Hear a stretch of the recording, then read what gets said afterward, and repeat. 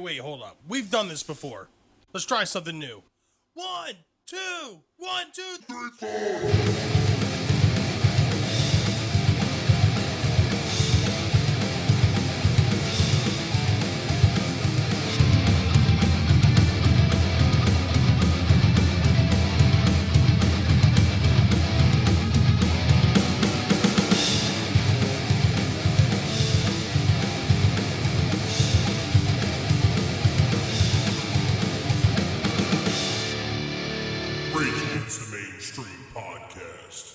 Hello and welcome back to your favorite podcast, Rage Against the Mainstream. Your full spectrum source for all things music, insight, and opinion. Today's date, the date that this podcast comes out, may or may not be the date that you're listening to it, is September 28th, 2020. I'm Bill, and I'm joined here today with Connor and Steve. Yo. I feel like we kind of start this thing off like the same way, like every week. Pretty much. I think my yos, you could probably make a compilation and figure out that they're like almost identical. It's like a pre-recorded yo. So, I guess let's, I'm not going to ask how you guys have been this week. We're going to switch it up. Do you find anything new or interesting? Oh, shit. Well, I'm doing fine this week. Because, ironically, a few weeks ago, I was in the car. I realized that Carcass put all their stuff back on Apple Music, like Necroticism and Heartwork. All that shit wasn't there. It wasn't on Apple Music? For a long time, they took everything off except Surgical Steel, which was their latest album that was released in like 2013, I want to say. Was it on Spotify? Got taken off Spotify too for a while. Shit. It was on there like a year or so ago, and then it got taken away. And one day, I just go to like search Carcass because I wanted to actually see because I knew they were dropping something new, and on Apple Music, it's the first thing that pops up when you click on artists. Lo and behold, they put all their fucking shit back on there, and they had a new song. Yeah. I was like, this is fucking weird, because I was literally just talking about like, can't wait for this new Carcass.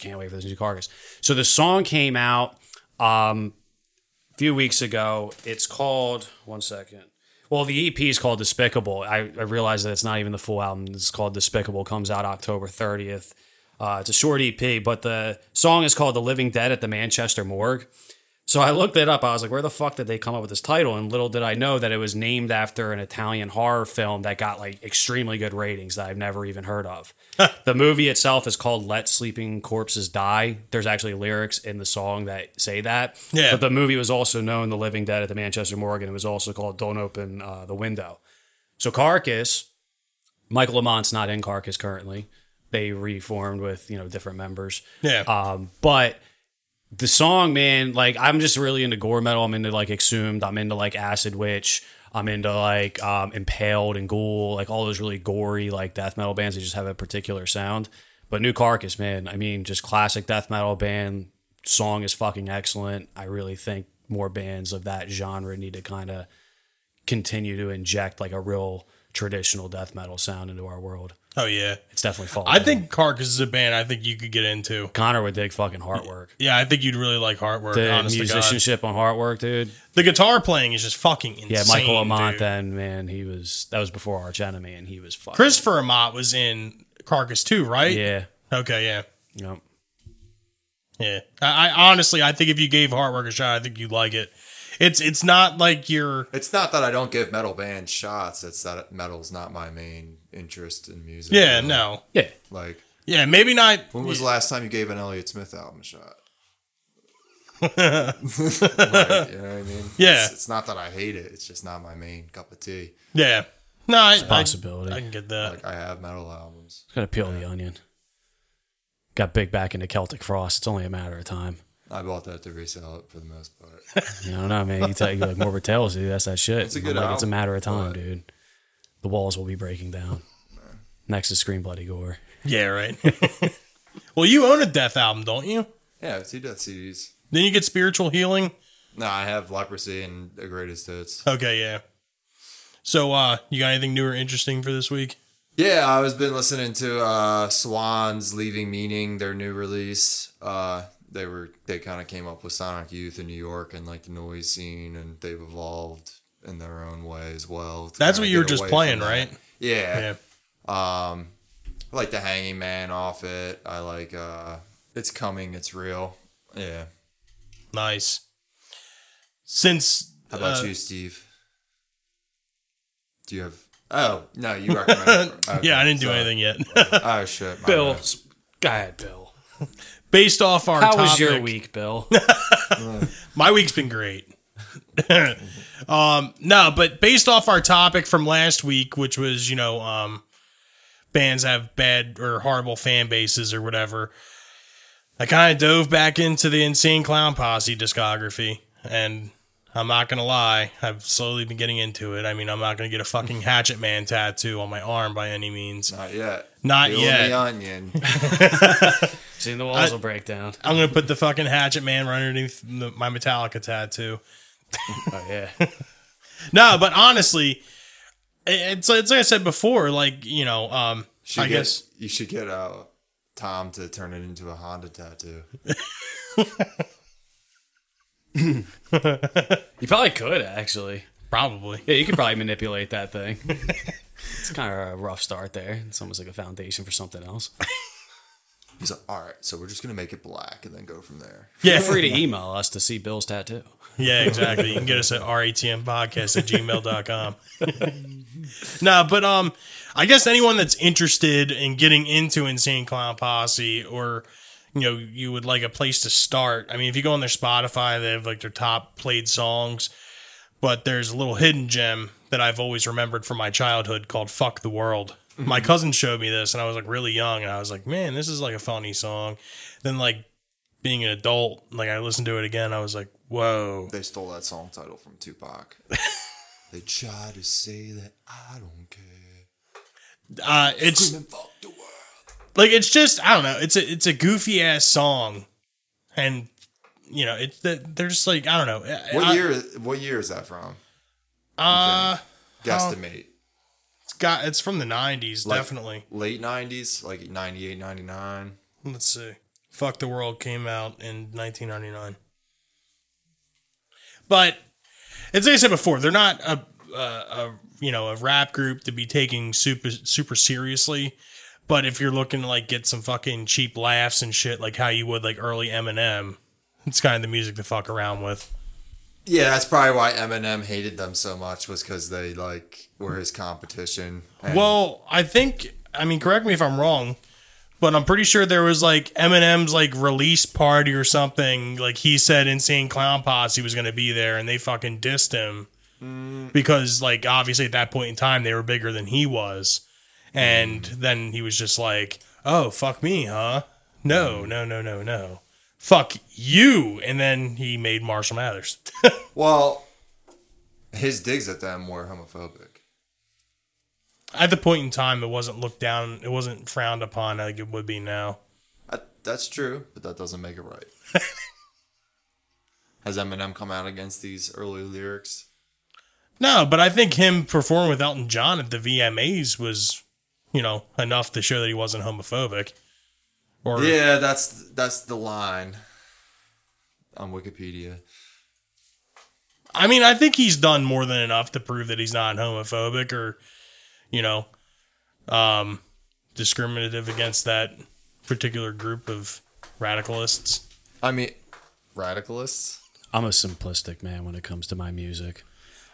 I really I don't know, man. I just hate getting involved in like people's personal views and stuff because it's just really hard for me to subject myself to say like, oh, if I listen to this band, I'm supporting the individual for what they believe as opposed to just enjoying the music. Yeah. That's the hardest part. Because regardless, even if, like, that's what I'm saying, even like we go back to this with like Michael Jackson, David Bowie, everybody we talk about on the show, like even if Eminem came straight out and said like, I'm a straight homophobe, I'm not going to fucking just stop listening to Eminem songs if they come on. Like my brain just can't do that. Can't do it. You know what I mean? Like, but I won't go out and buy concert tickets. I won't go out and support. Yeah, does it not bother you like where he's dropping like the F word towards gay people constantly? Like no, in like those this is the early thing. Like songs? again, it's like about a personal belief. Like there's what like for some reason me and music, like I have my views, they have their views, and I can respect the differences, but I don't have to agree with it. But at the same time, when it comes to music, especially if somebody with such credit, it's hard for me to totally negate the fact that my whole childhood, like I loved Eminem. growing up, I loved Eminem, and then if something happens where it comes out, like the whole thing we talked about with Michael Graves and everybody else, we like, listened to Eminem predominantly. It was when we were children. Yeah. yeah. But That's even like, why it doesn't seem bad, was because we were exposed to it when we were children. of course. Yeah, But I guess if you were exposed Eminem to was it now. a fucking adult when he did that. You know what I mean? of course. Yeah. Like, But you I'm know, saying, like, I'm just saying for like, He was younger than us though, right? I'm just saying, like, he think was about born in 71 or something, or 70. Yeah, so he was maybe. like 25, So he, 6. he was like 20 when Real Slim Shady or whatever came out and shit. My Name Is, like, so he was young, but Yeah. I mean, you're a grown man. We've all a done grown-ass things man and at said 20 at things the that same we- time. yeah, I just have a Don't tough agree time with totally shutting anymore. down an artist based on their personal Yeah, views, like to we've say all that I said and don't done like their things or music. whatever, but Not we on a didn't national, global level. base our whole fucking subject matter on our career that sold like 100 million records. You know what I mean? On it. Yeah. And if you would like to hear our discussion of this particular topic, you can roll back your Rolodex here to season 1. Before the new mics. Before Sorry the new about the mics. sound quality. We'll apologize ahead of time. So, speaking of season 1, that took place in history. Let's do On This Day in Music History. 19. No. On this day in music history. On this day, September 28th, 1963, Jim Morrison is arrested while attending Florida State University after stealing a cop's hat and... wait a minute. He stole an umbrella? Yeah. Is that what it says? Yeah, umbrella. All right, so he stole a cop's hat and umbrella. He's charged with petty larceny, resisting arrest, public drunkenness, and disturbing the peace.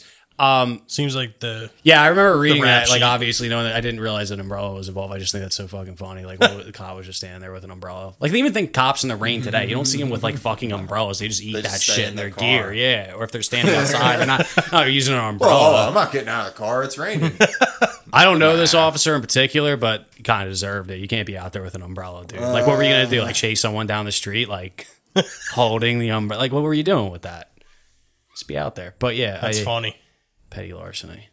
1968, the Beatles' Hey Jude, back with Revolution, hits number 1 in America, holds the spot for 9 weeks, the longest of any Beatles single. That's a bit, I guess, Hey Jude, that makes sense. That was like the monster of the monsters. Oh, yeah. I like Revolution. Revolution's probably actually my favorite Beatles song. I hate the lyrics, but the music sounds That's cool. what I was saying. I think the music itself. Yeah. Yeah. Yeah. Hey Jude, I always liked. Yeah. I like Hey Dude from Metallica. Metallica. You've never heard that, Metallica? have you? No, I have not. Oh my god, dude! Just wait until after the show. Later on in 1972, the Temptations release "Papa Was a Rolling Stone." The single is cut to 6 minutes and 58 seconds because there's not enough vinyl on a 45 to handle the 11-minute 46-second album version. Yeah, when you got something spinning. That's crazy. It can only go for so fucking long before it gets to the end. You know what I mean? Same with the tape. You know? I'm very confused. Oh, because it was a 40. See, that's the problem. Like, I wonder. I never understood that with like some albums be recorded in 45 or 33. Because you figure Tool albums are at 33. You can fit 25 minutes on an A side. Most albums are. Most albums are 33s. 33s. Yeah. Like I have, I think, one or two. It was funny. The first one I didn't realize was a 45. I played it. It was an Atheist album, a death metal album. Yeah. And like the vocals were like way They say deeper. the 45 RPM albums where they're like doubles and shit are higher quality. Oh yeah, well, Yeah. but it was just, dude. I put on this 45, I didn't realize it, and I was like, "Yo, the vocalist is like, I remember him being that deep. I swore this was like." And then I pressed the button. I like and this they're band even more. I was like, "Dude, it sounds like a totally different band. It actually sounds like a really like Well, and then- cool version of the album." And then you forget to put it back on fucking 33, and then you put on the next album. And you listen to Yeah, fucking Soundgarden, and it's like, Yeah. But I don't understand that. Like with that song, I don't really get why they couldn't record something like that on a 33. I mean, Papa Was Rolling Stone isn't that fucking upbeat of a song to be a 45. I mean, was an you could fit that artistic on one statement. side. I guess. Is that really? You think that's it? Interesting. That's fucked up. Half the singles cut. Yeah, literally. It's a great song too. They probably just wanted to release that one as a single. And they were That like, intro is so iconic too. I love that. I love the Temptations. Yeah. My funny story with the 33 and the 45 was I was rooting through my grandmother's house when I heard 1984, Van Halen's 1984 on vinyl. Was it on 45 speed? Yeah, no. Dude, like I'm listening to it and it was just like, jump. Yeah, pretty much. And I was like, there's something wrong with this. So I remember like stacking shit on the fucking needle because I was like, Trying to like, yeah, it's trying to slow it down. Yeah. And you're just having it go super fast with the fucking change. Oh my god, dude. But yeah, that was my first time listening to 1984 on vinyl. Jesus How's it Christ. sound now? So 1972, same year, David Bowie has generated so much publicity with his Ziggy Stardust concert that he sells out a show in the great famous Carnegie Hall. And That's he's kinda having cool. his bodyguards pick out the drunkest girls to bring backstage after. Yeah, can't get through an episode without Connor and his David Bowie hate. Of course, we can't get through a segment without it. Ziggy play guitar. Yeah. 45. Ziggy played the hearts of 13-year-old girls nationwide. But anyway, in 1991, thanks to a proliferation of new country radio stations and more accurate reporting, probably due to SoundScan, country music goes mainstream as Garth Brooks' Rope in the Wind becomes the first country album to debut at number 1 on the Billboard 200 chart. It would later be knocked off by Nirvana's Nevermind. No, wait, no, actually, Rope in the Wind knocked Nevermind off, actually, I think.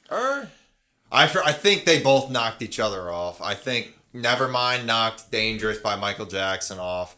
Rope in the Wind knocked Nevermind off. And then Nevermind knocked Rope in the Wind off. And then Rope in the Wind knocked Nevermind off again.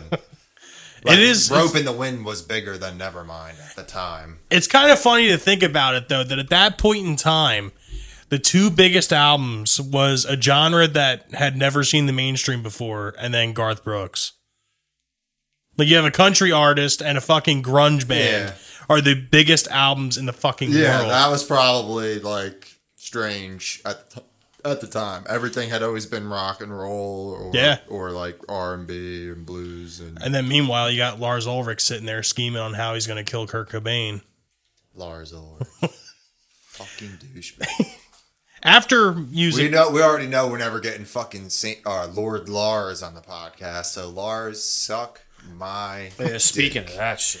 Yeah, so before we get to the last thing here in music history, I do want to point out that we were talking in our group chat yesterday, and the long discussion we've had about bands that deserve to have biopics, Metallica's always the biggest one to come up. Like, it would be a good fucking movie. They've had such a huge career. They've had so many downfalls and uprises to where it would be a very good fucking movie. And Lars Ulrich came out on Loudwire, I think it was, or Metal Sucks or something, and he basically said, everyone would hate us if we made a biopic, so we're not going to do it because it would have to be really real and they won't like the truth. You know what's basically really funny about this? They just released S&M 2 Yeah. on formatting, digital. And Saw Anton Corbijn did the pictures for it. And it's like, I really think what he's getting at is like everything that happened up until And Justice for All, right? Everything that went on during those times, even if you got Dave Mustaine to come on, because they've done behind the musics and shit like that. So you get enough information where they were just your typical 80s, 90s, drunken, fun thrash band. Exactly. Everything after that, from the time they cut their hair, moving through the load, reload era to where it's at today, there's really not much that you could shock me with to the point where it would totally make me loathe the band anymore. Well, we've all seen Some Kind of Monster. So, yeah, that's what I'm saying. Like, I mean, even how if much lower could you get? Inject I wouldn't be surprised steroids. if there's plenty of shit they didn't dive into from those. But this is the earlier thing. years. Metallica, and we bring this Yeah. up, has the discography where literally half of it is dog shit. But Like- those first 4 albums are on such a pedestal that... First five. How do we know Robert Trujillo didn't fucking throw Cliff Burton in front of the bus? Threw him under the bus. Under the bus. Well, front of the bus, under the bus. Is there a pun in there? Or No, I'm just saying. like gave up some bad information and they Like made him Robert sleep there? Trujillo was like, I'm getting in Metallica. But he didn't get in for maybe it was Bob Rock. Well, I mean, Who it was was the bassist immediately after Cliff Burton? Jason Newsted. Jason Oh, Newsted. Jason Newsted. Yeah, Robert My Trujillo was apologies. like way later. All right, it was Jason Newsted. Well, In maybe my Jason Newsted opinion, would I feel hire like Jason Robert Newsted Trujillo. was probably the most solid bass player that band ever had. You like him better than Cliff? Yeah. Reason Do you being, agree with this? Cliff Burton. Cliff Burton's an undeniable talk like about bass this, fuck. god. However, bass We're getting God. off subject. We're I not talking feel like about Cliff the differences. Burton- We're not doing this. Cliff Burton was bigger. We're talking about Lars Ulrich here. Hold on, Cliff Burton was could do a this better right now. bass player than what Metallica was supposed to have. Jason Newsted fit right in. Okay, fair In enough. my opinion. I feel like watching old live videos of Metallica, like you're watching Cliff. Like you're watching them. Let me ask Real you this quick. question. All right, go ahead. Black Album or Kill 'Em All? Black Album, I don't like Kill 'Em See, All. there we go. That's why he likes Newsted better. That's his idea of like peak Metallica almost next to Anjustice. That's not true. You like Anjustice the best. Yeah, But I'm next- saying then Master of early- Puppets. you can deal with Ride the Lightning. I love Ride the Lightning. But You like Kill Black 'Em Album better All. than Ride? I like the Black Album better than Kill 'Em All. Not Ride though. Not Ride. See, you're missing out though, because Kill 'Em All is just. It's good. I'm not missing out on anything, dude. It's But on I'm my saying, phone. like, that's I just why don't listen that's to it. why you can sit there, and I'm not disagreeing with you or saying you're wrong. I'm just saying I have a different opinion and who's the better bassist for the band at the time. I'm in not saying general. better. More importantly, for the band. You're saying for the band. Yeah, I'm saying as a collective Cliff's whole. got a better talent, but Jason Newsted fit better. Yes, Yeah, see, that's exactly. where I'm disagreeing. I'm Okay. just saying because Cliff was kind of like part of that whole aesthetic of you put Kill 'Em All next to Show No Mercy, Rain and Blood, you put it next to Exodus, anything they've done, Bonded by Blood, Pleasures of the Flesh, Anthrax's Fistful, all Yeah. those albums. That's like the thrash I enjoy. And then everything through to Injustice for All, then you get Newsted in there, and Injustice was fucking awesome. I'm But not we crazy knew- about Injustice. I love Injustice, but Black I Album, love Injustice for All, dude. I don't want to do this. This is a reincarnate of episode Whatchamacallit? 1. More importantly, the Metallica. What did you like better, Rope in the Wind or No Fences? I was a big Lulu fan, to be honest with you. Last thing here in music news, 1997, the DVD audio format is introduced at the Audio Engineering Society, or the AES, conference.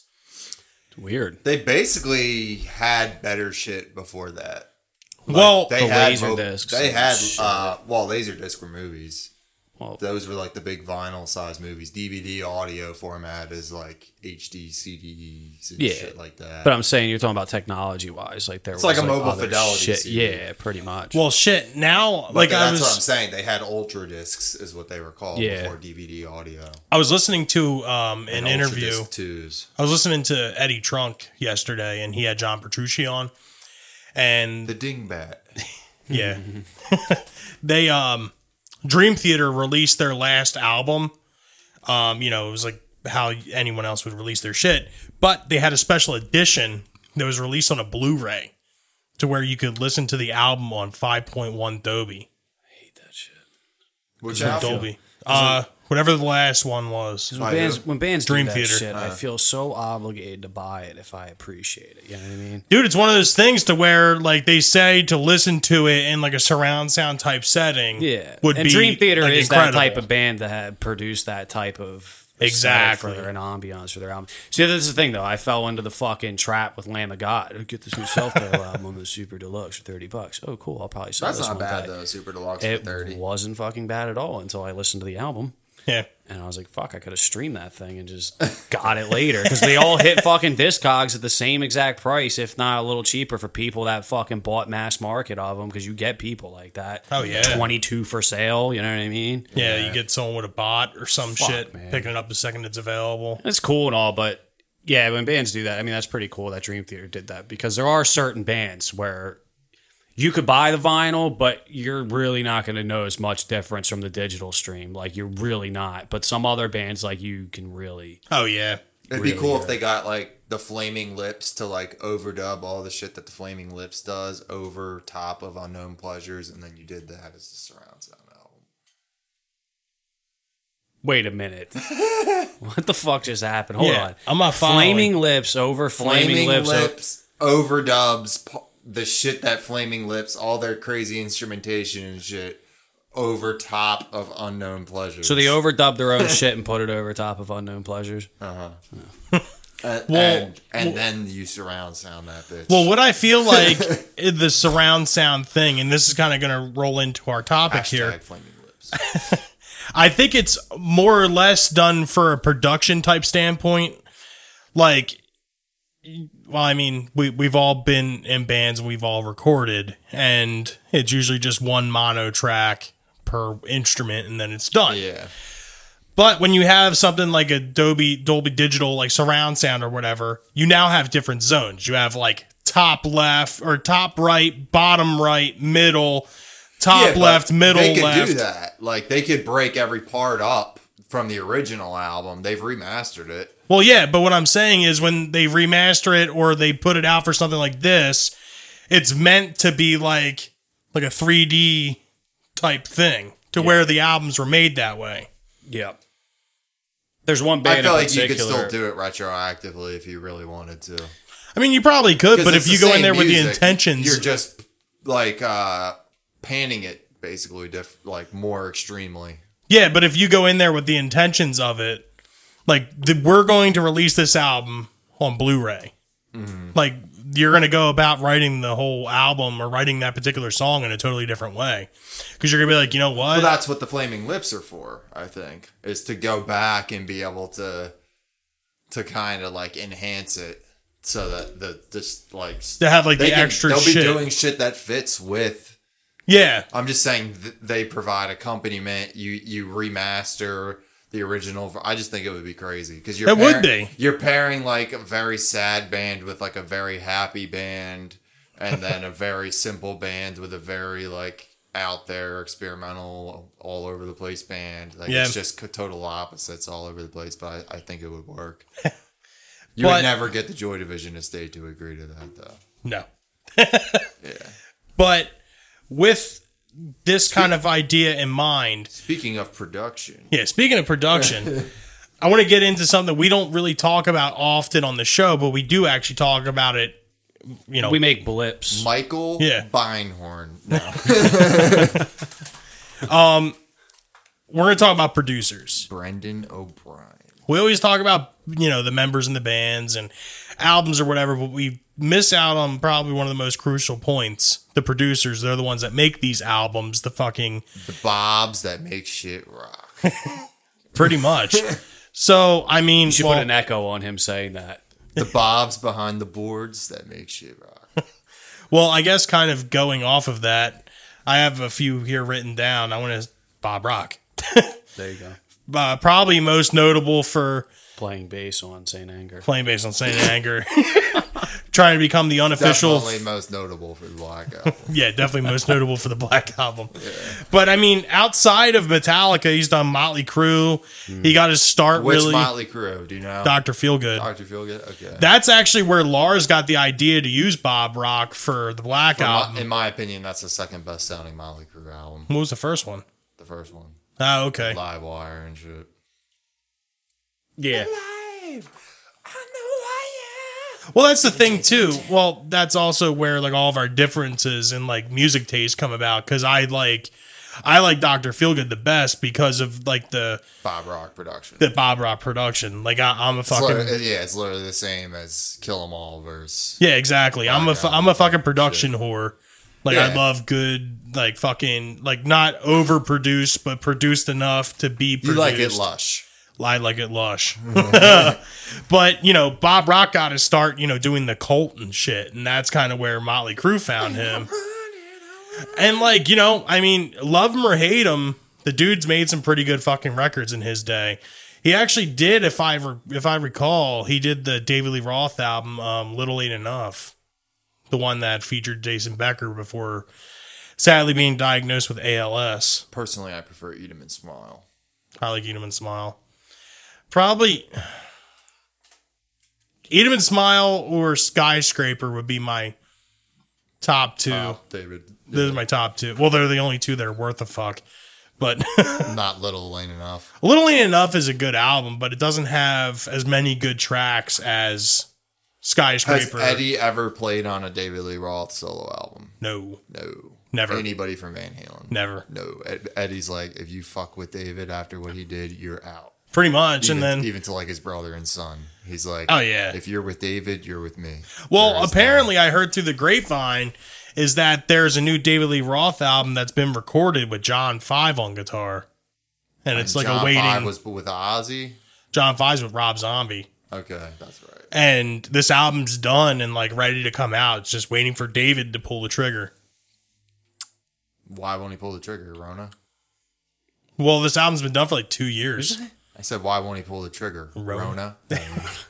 No, but he's probably waiting for the fucking optimal time. Actually, honestly, he's probably waiting for Eddie Van Halen to die. He's like, this is the most difficult time of my life. To get through it, I'm going to release this. yeah, I have to get through it with music. I'm going to honor this and release an album for honor Eddie this Van memory. Halen that I've had written for months now and just conveniently decide to release it because... Pretty much. So, does anyone else have a producer or should I go with my last one? Yeah, what's your last one? Just finish finish it off and then... Jason Sukoff. What do you do? He has done a lot of shit. He's done Death Angel, Trivium, All That Remains, Black Dahlia Murder, Austrian Death Machine. He's a big metal producer. He was like one of like the forerunners in the very beginning. Like he did like God Forbid and like fucking, like All That Remains. Like I'm pretty sure he did Killswitch Engage at one point too. Like he was like metalcore. yeah. Or something, He was like yeah. he's the reason why all those bands like sounded like they had that particular sound. And he kind of took the things that one of Steve's picks here kind of did and like went to like the next level. He was like that generation's version of the one that you got.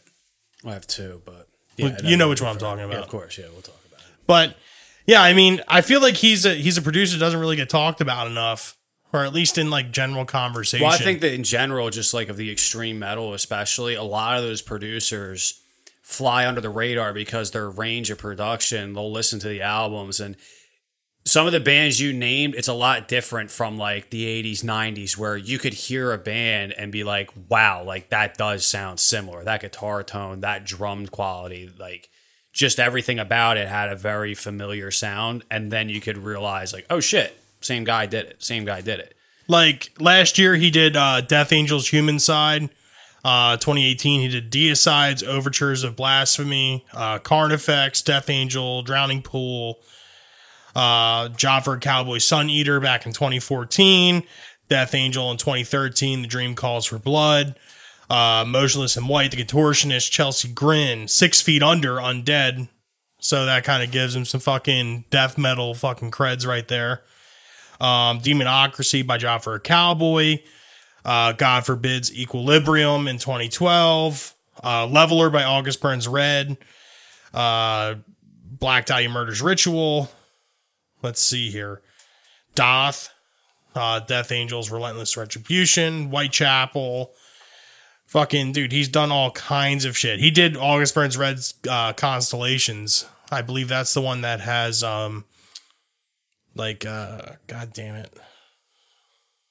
What the fuck is the name of that? It's Composure. The big song that everyone knows from them. From who? August Burns Red. Composure, right? Yeah, Composure. Okay, yeah. That's... Didn't you just say that, though? Yeah. You weren't sure? Yeah, I wasn't sure Yeah, that it's was the called name. Composure, yeah. My favorite Job for a Cowboy album, Ruination. I remember that from there. Just beep out that name. We don't want any Yeah. issues. I remember that. Beep. I mean, he kind of got he got his start back in like 2003, where he did Trivium's Ember to Inferno. I mean that was a pretty big one. And then Ascendancy by Trivium. So he's like deeply rooted in like the metalcore. Well, Death Angel on there, I mean, he kind of took an old act and like, because Yeah. even new Death Angel, you can totally hear like their first few albums, like the Ultraviolence and Act 3. I mean, they were your typical 90s. Well, he started working with them in 2010. Yeah, I know. was the That's what I'm first saying. time. If you listen to their stuff, you can actually hear the progression to know that a producer of that mindset was working with them, because just the real polished tech, of the sound of it, it's way different than if you go anything prior to that. I would say even all the way back to like 2000, back to like 1990. Dude, he's done a lot of shit, and now I'm actually reading through his discography. He's done quite a bit of fucking music that I remember listening to, like getting into metal and stuff. Like he's he's extremely important to all this kind of shit.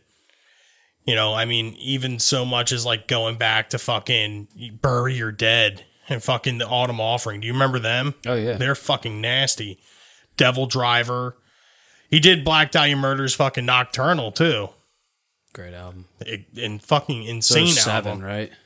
Yeah, I believe. 7. Yep, 2007. Yeah, I remember that came out. Nocturnal was Pretty sick. excited about that. So who wants to go next? So just to keep it on the metal, because I'll get this one over with, because the second one I'm going to mention, Connor's going to totally be into, and it'll blend right into his. But just before I even name this guy, I mean, this dude is probably literally behind every death metal gem of like the late 80s, early 90s. Just let me like some of these bands. Atheist, Cancer, Cannibal Corpse from 1990 to 1996. Did Eaten Back to Life, Butchered at Birth, Tomb of the Mutilated, The Bleeding, Vile. He did Death's Leprosy, Spiritual Healing, Human, Individual Patterns, Deicides, Deicide Legion, Once Upon the Cross, Serpents of the Light, Demolition Hammer, Gore Guts.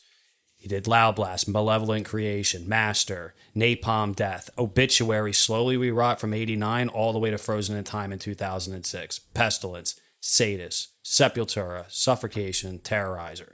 Can I guess on who this is? You can guess. Scott Burns. Absolutely. Bro, see, this is the reason why like I like the fact that we're doing this, because Scott Burns is like that producer where I was getting into death metal for the longest time, and I would find bands, and his sound unknowingly was like my preferred sound of like when I heard an album. Like I remember when I heard Leprosy, I was like, fuck yeah. Yeah. You know, and then I heard Sepultura's Arise, and I was like, fuck yeah. And then I heard like Obituary's first couple albums, Pestilence, you know, then I heard Deicide stuff. And it was funny because all these bands not really knowing that they all had that common denominator of like who produced the albums. Then when I got older, I looked into that. Like there's got to be something behind why they all sound, there it is. Scott and by Burns. and then like looking at that, like all those bands are like household names of any death metal fan. Like they're your typical Slayer, Metallica, Anthrax patched wearing motherfuckers. Like Deicide, Death, Cannibal Corpse, Atheist, Malevolent Creation, Demolition Hammer, Sepultura, like all those bands. But every single one of those acts, man, I mean, I'm telling you, like if you haven't listened to them, you have to. Now, what I want to blend into to get back into like, we want to talk about top-notch producers here with a fucking wide variety of range is Rick Rubin. Ah, dude, come on. I mean, Rick Rubin's great. Rick Yeah, Rubin, we can't even have a discussion on producers without bringing him up. There's a couple bands that I don't think Rick Rubin was good for. Slayer. I'm not too familiar with like the albums in depth. Rain in Blood. He did Rain in Blood? He did Rain in Blood. Okay, Rain in Blood sounds good. He did Seasons in the Abyss. Yeah. He did South of Heaven. Okay. Like he did like Slayer's Meat. Yeah. Yeah, but didn't he also do like the latest one too?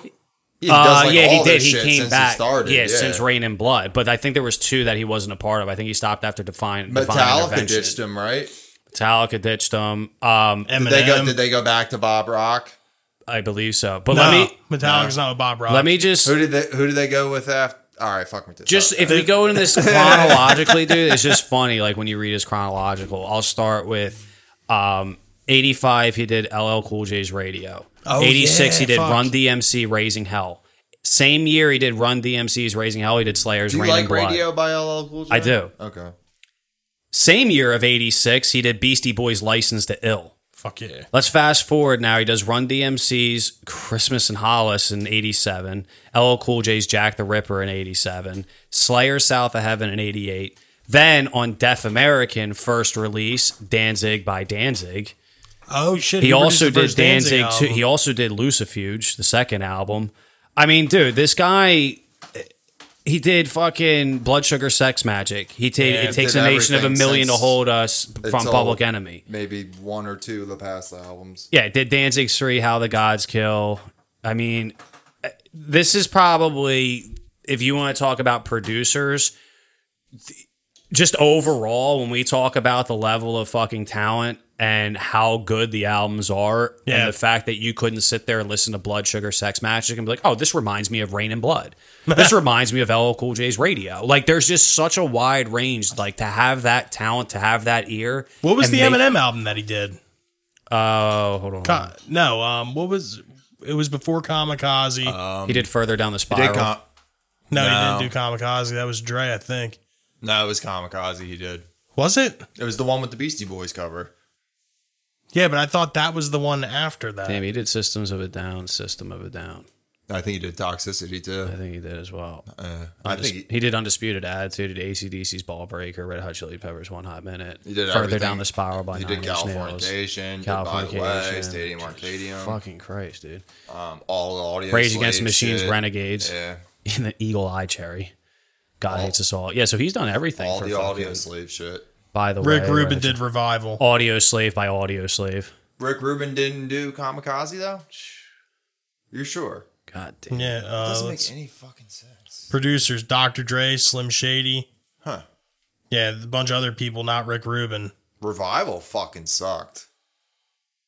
Yeah. Rick Rubin was on Marshmallows LP2. Coheed and Cambria. That's probably what I'm thinking of actually because of Berserk. Oh, he did Death Magnetic. Yeah, Berserk.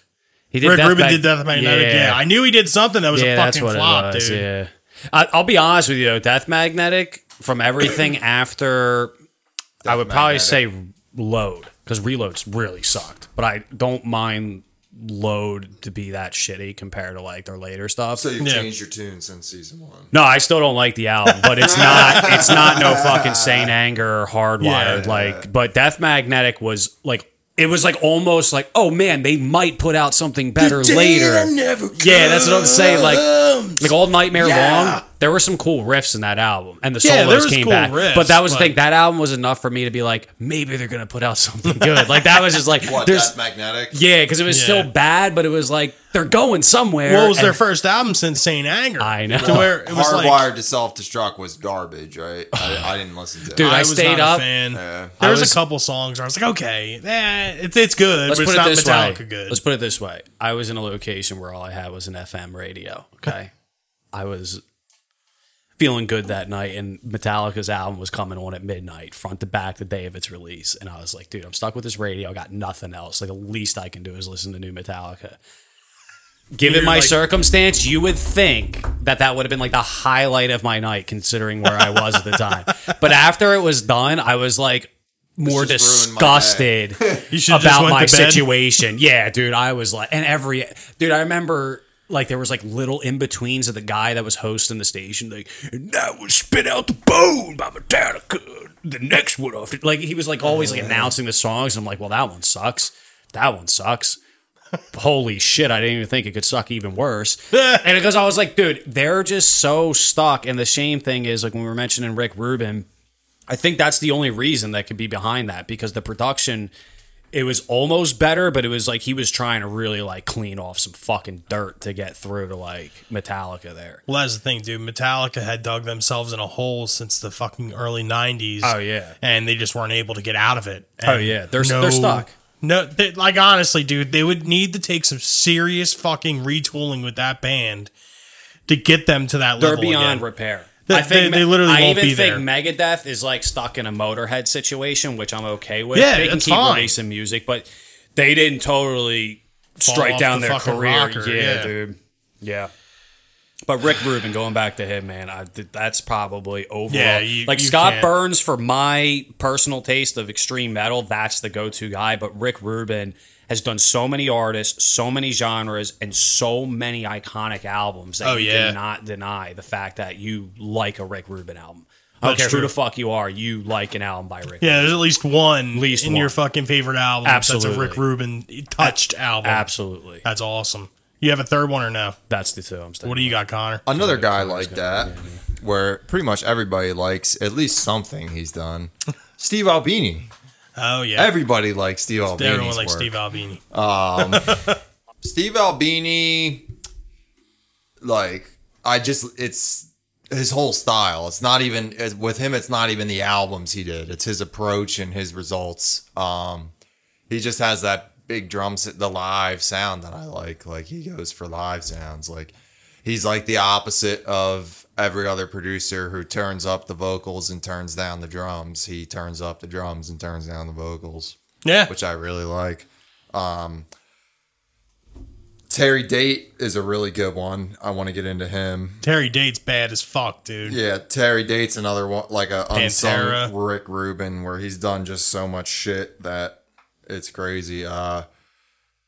Metal Church, 2 albums by them. Which one's the first two? Metal Church, self-titled, and The Dark. Dark, yeah. He did the self-titled by Fifth Angel.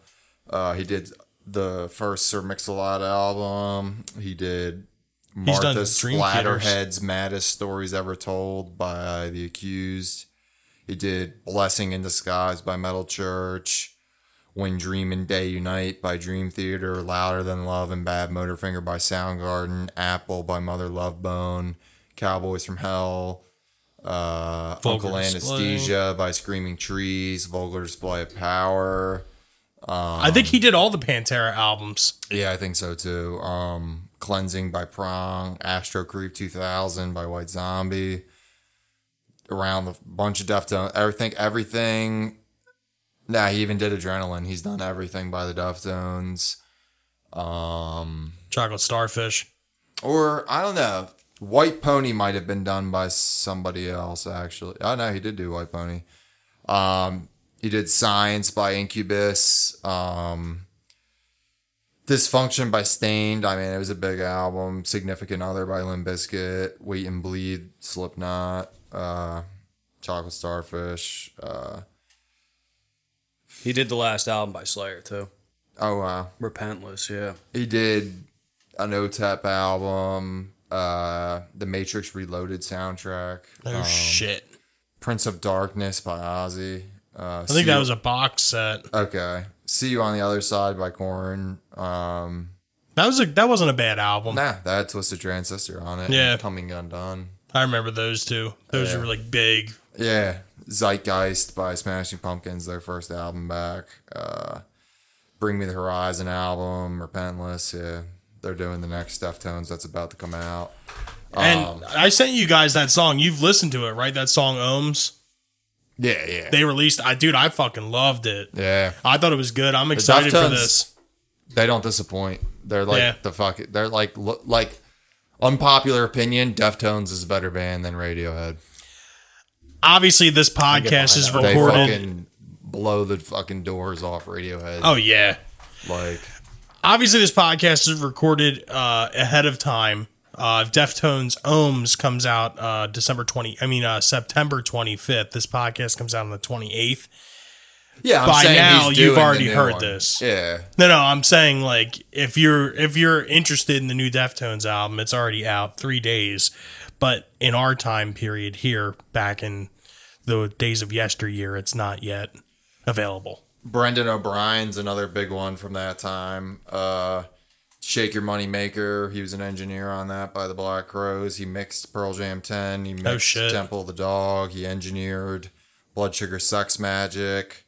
Engineered Southern Harmony and Musical Companion by Black Crowes. So what was he working under Rick Rubin? Maybe. It seems like he's on like a lot of Rick Rubin shit. yeah. Producer, mixer for Core by Stone Temple Pilots. Oh, shit. Producer, engineer for Verses by Pearl Jam.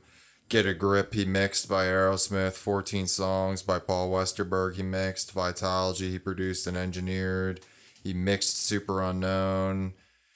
He produced Purple, produced Mirrorball by Neil Young and Pearl Jam. Some people like the album 100% Fun by Matthew Sweet. Okay. I forget the single off that, but that had his hit on it. No Code by Pearl Jam, he produced and mixed. Tiny Music, he produced and mixed. Evil Empire, he produced. Yield, he produced and mixed. Battle Los Angeles, he produced and mixed. Number 4 by Stone Temple Pilots, he produced and mixed. Issues by Korn, same. Mixed Lifehouse, No Name Face, the biggest song of 2000. One Hanging producer by a Moment.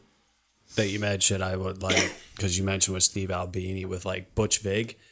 It's funny if you look at Butch Vig. I was just looking at He his, has a lot of shit under his belt, But too. this is Yeah. the thing. If you notice, in 91, man, when he did Nevermind, he did an album Gish. called Cement. Then he did Gish and 8-Way Santa. Yeah, Tad, yeah. Ever since 91, dude, it was like slowly downhill. slowly downhill. I mean, if you think of somebody like he was part of Siamese Dream. He did Dirty by Sonic Youth. Yeah, but he did Experimental also Jet Set. Sonic Highways. Oh, yeah, Sound I mean- City, Reel to Reel, Wasting Light by the It's a miracle he's a record producer and even still That's working what I'm saying. 30 He years only later. That's had true. like you figure like we need If he what, didn't do 6, 7 Nevermind, he wouldn't be doing shit anymore. That's what I'm saying. gotta 94, think- he did 3 albums, did 1 album, and he went from 94 You gotta to think he also did 2003. Garbage beginning 1995. Yeah. Yeah. We gotta think, dude, the pinnacle of his career, you know, Foo Fighters Wasting Light. I just ordered a new copy of that. Did you? So tell the story. Sonic I got Highways, it for, dude. got it for $8, and it's the original one with the master tape and the Oh, yellow really? sticker and shit. That's cool. Sonic Highways, Yeah. dude. I wasn't a fan of Sonic Highways. Sonic Highways is a fucking pile of burning, fucking steaming shit. So is fucking Concrete and Gold. It's all fucking over for the Foo Fighters. Really. Sorry, Dave. You're gonna have to do Foo more Fighters have cameos. become the Nickelback of this podcast. Oh, We yeah. like never miss an the opportunity. problem. Just Foo Fighters are like Dave Grohl's they're in discography Nickelback outside of territory. Like Yeah. like what started I wouldn't for even me say was they're- when they ripped off Holy Diver.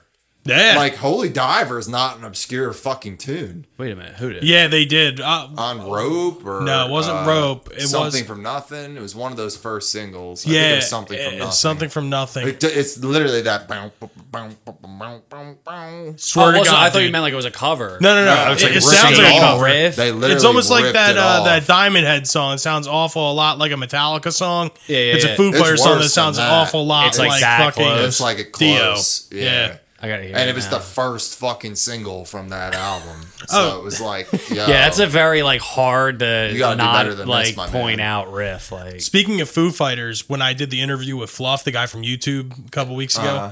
he told me that one of the best concerts he ever saw was Foo Fighters in a club when they toured on the first album, second album. second album. He I said he believe saw that him for back then.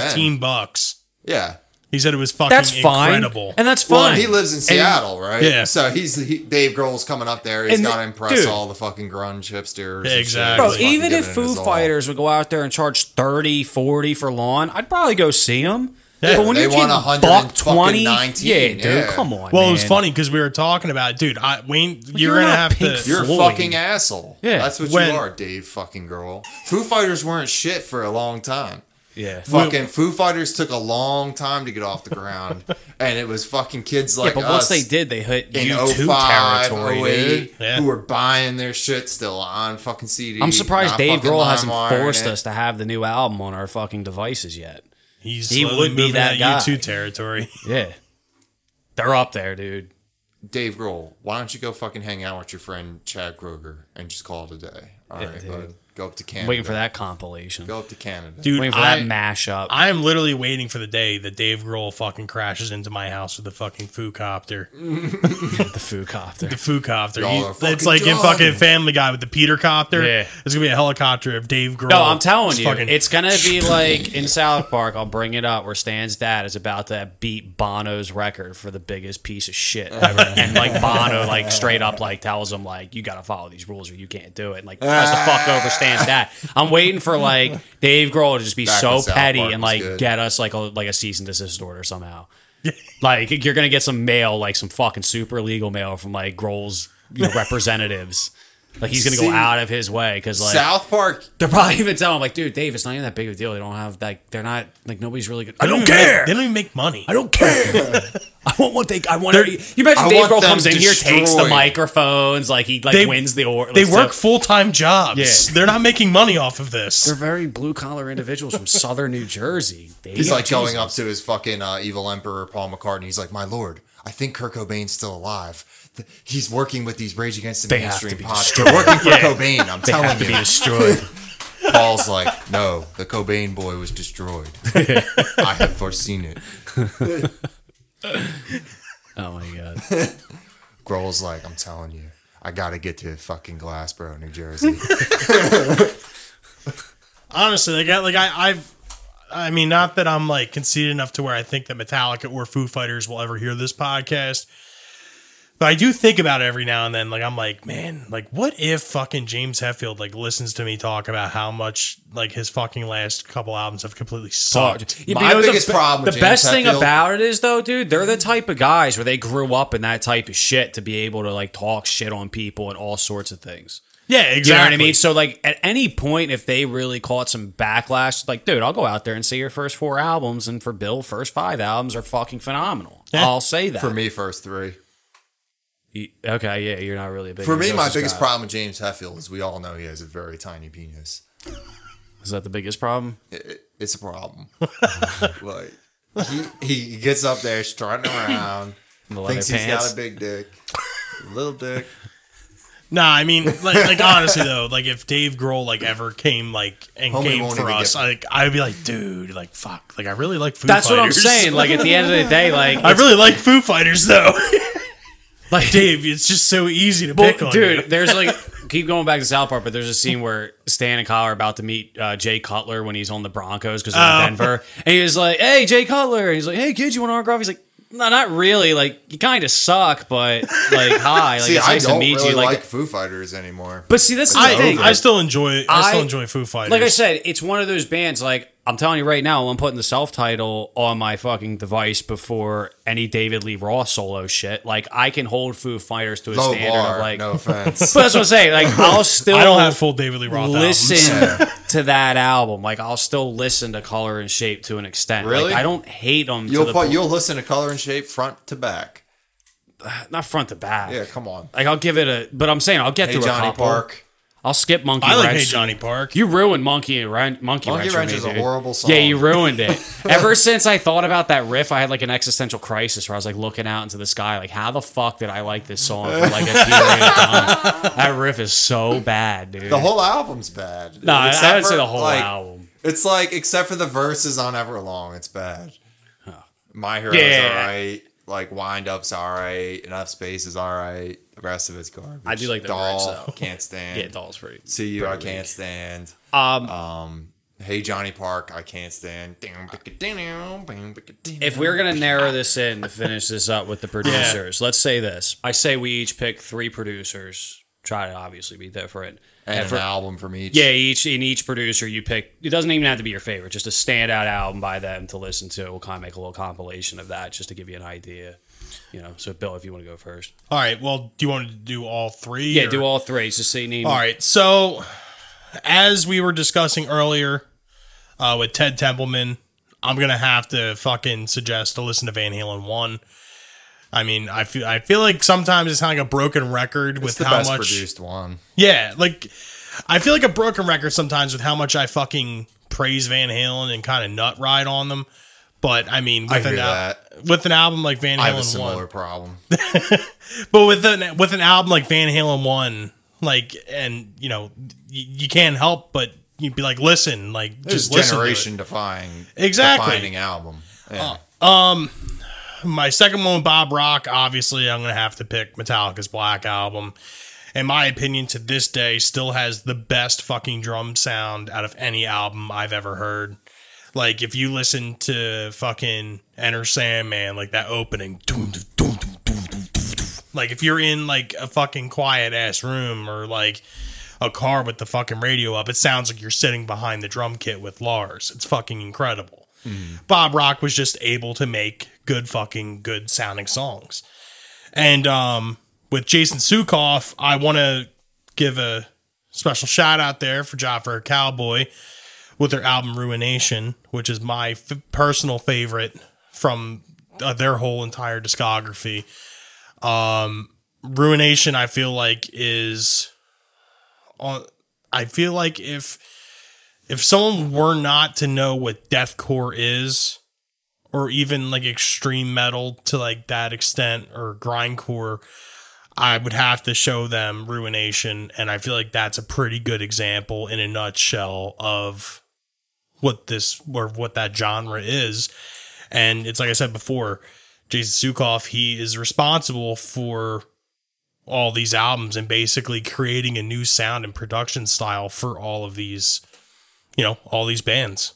All right, so I got Terry Date, who we went through, did a lot of shit. I feel like the essential pick from him, the best produced album, is White Pony. I like White Pony a lot. Sound of it's fucking sweet. And Yep. that was where Deftones started sounding like how Deftones has sounded since. Yeah. Like there's obviously nothing wrong with Adrenaline or Around the Fur, but on White Pony is where they found their home sound absolutely. on production terms. Steve Albini, Nirvana's third and final album, In Utero. You can't even argue with that at all. Yeah, it's just the production on that is generation defying. Exactly. It's like, Yeah. and then Brian Eno, Remaining Light, Talking Heads. Nice. I almost picked Brian Eno too. Yeah. I'm gonna pick, my first one's gonna be Martin Birch. Martin Birch did actually the Dio, like pretty much everything Dio did up and through his Sabbath career. He did everything with Rainbow. He did Heaven and Hell. He did Heaven and Hell and Mob Rules. He did both of them. He cool. also did a lot of Deep Purple stuff. He did Killers by Maiden. So the one I'm going to pick out though is Deep Purple and Rock, the 1970 release by them. I think that's arguably their best album next to Machine Head. Oh, yeah. Deep Purple and Rock's really fucking good. Is Scott that Burns. the one where they're on like the fucking Mount Yeah, Rushmore it looks like a looking Mount shit? Rushmore. Okay. Yeah, that album's excellent. I'm gonna do Scott Burns. I mean, there's just so much here. I'm just gonna keep it simple because it's probably my favorite death metal album, as well as just probably the best Scott produced work ever. Can I take a guess? Go ahead. Is it a death album? Yeah, it is. Leprosy? Absolutely. Yeah. 1988. That's the way to go. And then Rick Rubin, I'm going to be different about this to kind of keep it balanced of genres. One hot minute. No. Yeah. Repentless. Yeah. But no, I'm going to stick to, because it's just probably one of my favorite hip hop albums, also released in 1988. And just the fact that this was going on the same time Death was going on. But It Takes a Nation of a Million to Hold Us Back, Public Enemy, Rick Rubin. Oh, yeah. I mean, that's just, yeah. Show them what you got. It's so good. That song's my shit too. Yeah. Yep. That's fucking awesome. Yeah. So, is there a producer that we didn't talk about that you would have wanted us to talk about? Is there someone that you feel like should be, given the accolades they deserve?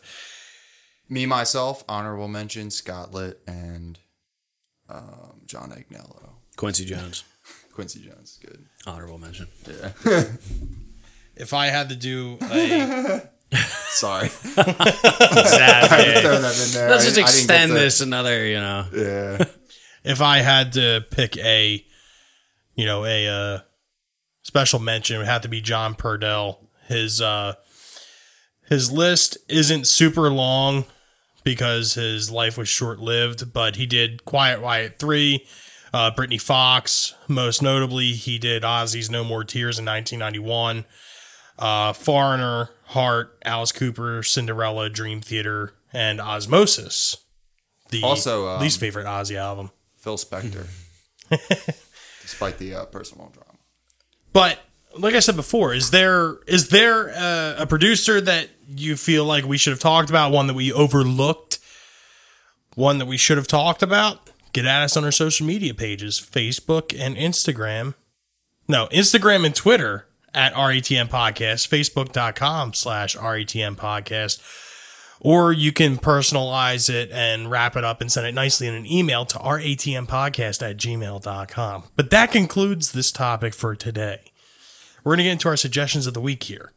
Our group suggestion is to check out the documentary that came out in 2016 entitled Death by Metal, directed by Felipe Bellacazar. It basically chronicles the start of Chuck Schuldner's career as being the frontman and brainchild of Death. Well, Brainchild would be the project. Yeah, his brainchild. His brain created this child. Death and Control Denied. Really, really good documentary. I mean, you can catch it on Tubi, Tubi. It's a new app or whatever if you have Comcast. And also, if anybody out there actually has the You don't need to have cassette Comcast. Death by Metal, feel free to submit me the possibility of buying that, since it's probably the hardest fucking thing to find for sale anywhere. That's the first ever demo tape by Death. It was called Death by Metal. Oh, yeah. Yeah, and it's like impossible to find. For anyone that's like looking to get into the band, or you're wondering why me and Steve talk about Death so much, or the reason why we put Chuck Schuldiner on such a high pedestal, if you watch this documentary, you'll understand it completely, and it might even make you become a fan of the Very band. talented musician at the end of the day. But I guess let's get into our personal suggestions for this week. My personal suggestion is to check out the song Forever by Eminem featuring Drake, Lil Wayne, Kanye West. In my opinion, I think this might be one of the best Eminem verses, if not one of the best features on a song ever. Very popular song. Very good. Not bad. Dude, honestly, like, it was funny because me and Nicole were driving, and I was just like, I was like, I think we might have been like listening to one of our episodes or something, and we were talking about rappers, and I was like, you know what, Eminem like hasn't really done a bad feature like ever. Yeah. And then I think about it, and I put on Forever, and I was like, he fucking killed that. Yeah. Like, It's he really funny. seriously killed that. Yeah, because even like most Eminem features are kind of like Here they turn go, me totally packing around. stadiums. Like I remember when I listened to the documentary by Game and I had got through like 3/4 of that album and I was like, dude, this album's dope. And then I heard We Ain't and I heard that fucking Eminem verse and I'm like, dude. Dude, he kills everything he's on. Yeah, especially in that like early 2000s, late 90s, like, you know, when You he was recommended the documentary before, right? No, I had that on my list of like favorites, I believe. Okay. Yeah, 'Cause that's on there. it was on Instagram, but it wasn't a suggestion. Yeah. But yeah, so it's on Relapse Refill, and I'm pretty sure it was released as a single as well. But if you just go on Spotify and type in Forever Eminem, it'll come up. Oh yeah, Forever's insane. Well, that's honestly So probably one of my favorite. Your featured album is Relapse Refill? Yes. Nice. I got Pink Flag by Wire, featured track Mannequin. Nice. It's like a fucking insane album. 12X use my shit. Yeah, Reuters, X-Lion Tamer. Reuters is so good, yeah. That's such a good album. So many good ones, God, yeah. so good. I'm so pissed you got that on CD. I fucking want that. I want it. I'm going to go and say first, since these are recorded much further in advance, the episodes we recorded around the time of this date, I did not mention this since I found out obviously afterwards, but August 24th, 2020, singer from Power Trip, Riley Gale, died from unannounced circumstances.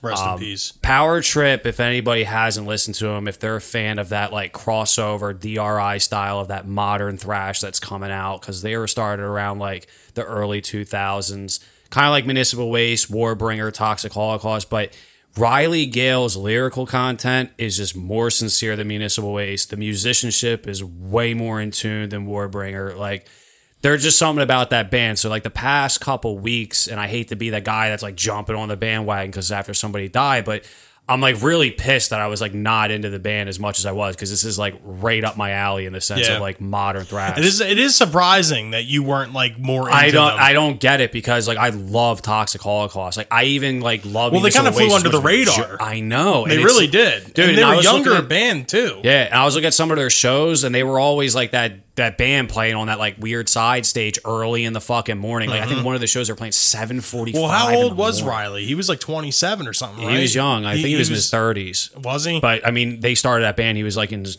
like early 20s. Yeah. I mean, so. But the album I'm recommending is the compilation of songs that they didn't release on any of their feature lengths. It's called Opening Fire. It's a compilation from their songs from 2008 to 2014. It was released in 2018. Song I'm recommending is going to be track 2. It's called Suffer No Fool. Nice. Yeah. Power Trip's great. Rest in Power Trip peace. is good. Rest in peace, Riley Gale. Yeah, so I guess that kind of wraps up for this week. This is Rage Against the Mainstream signing off for the evening. If you like, you can get us at our social medias. Again, Instagram and Twitter at RATM Podcast, Facebook.com/RATM Podcast. Our email is always open and ready for your hot and juicy submissions at ratmpodcast@gmail.com. And you can always visit our website at ratmpodcast.wixsite.com/RATM Podcast. And by hot and Record juicy that, bro, so you just submissions, pop it in. by hot and juicy submissions, we mean that if you have a Death by Metal tape for sale, or if you want to inquire on Bill's tattoo, Yeah. that we could possibly change into the Honda logo. if this video or if this recording gets 1,000 listens and I'm at like one of those YouTube things, Bill will change his tattoo in the Honda. Might still be alive and getting us to get revenge on Dave Grohl. But once again, this is Rage Against the Mainstream signing off for the evening. As always, I'm Bill. I'm Connor. I'm Steve. Have a good night, guys. Thank you for listening.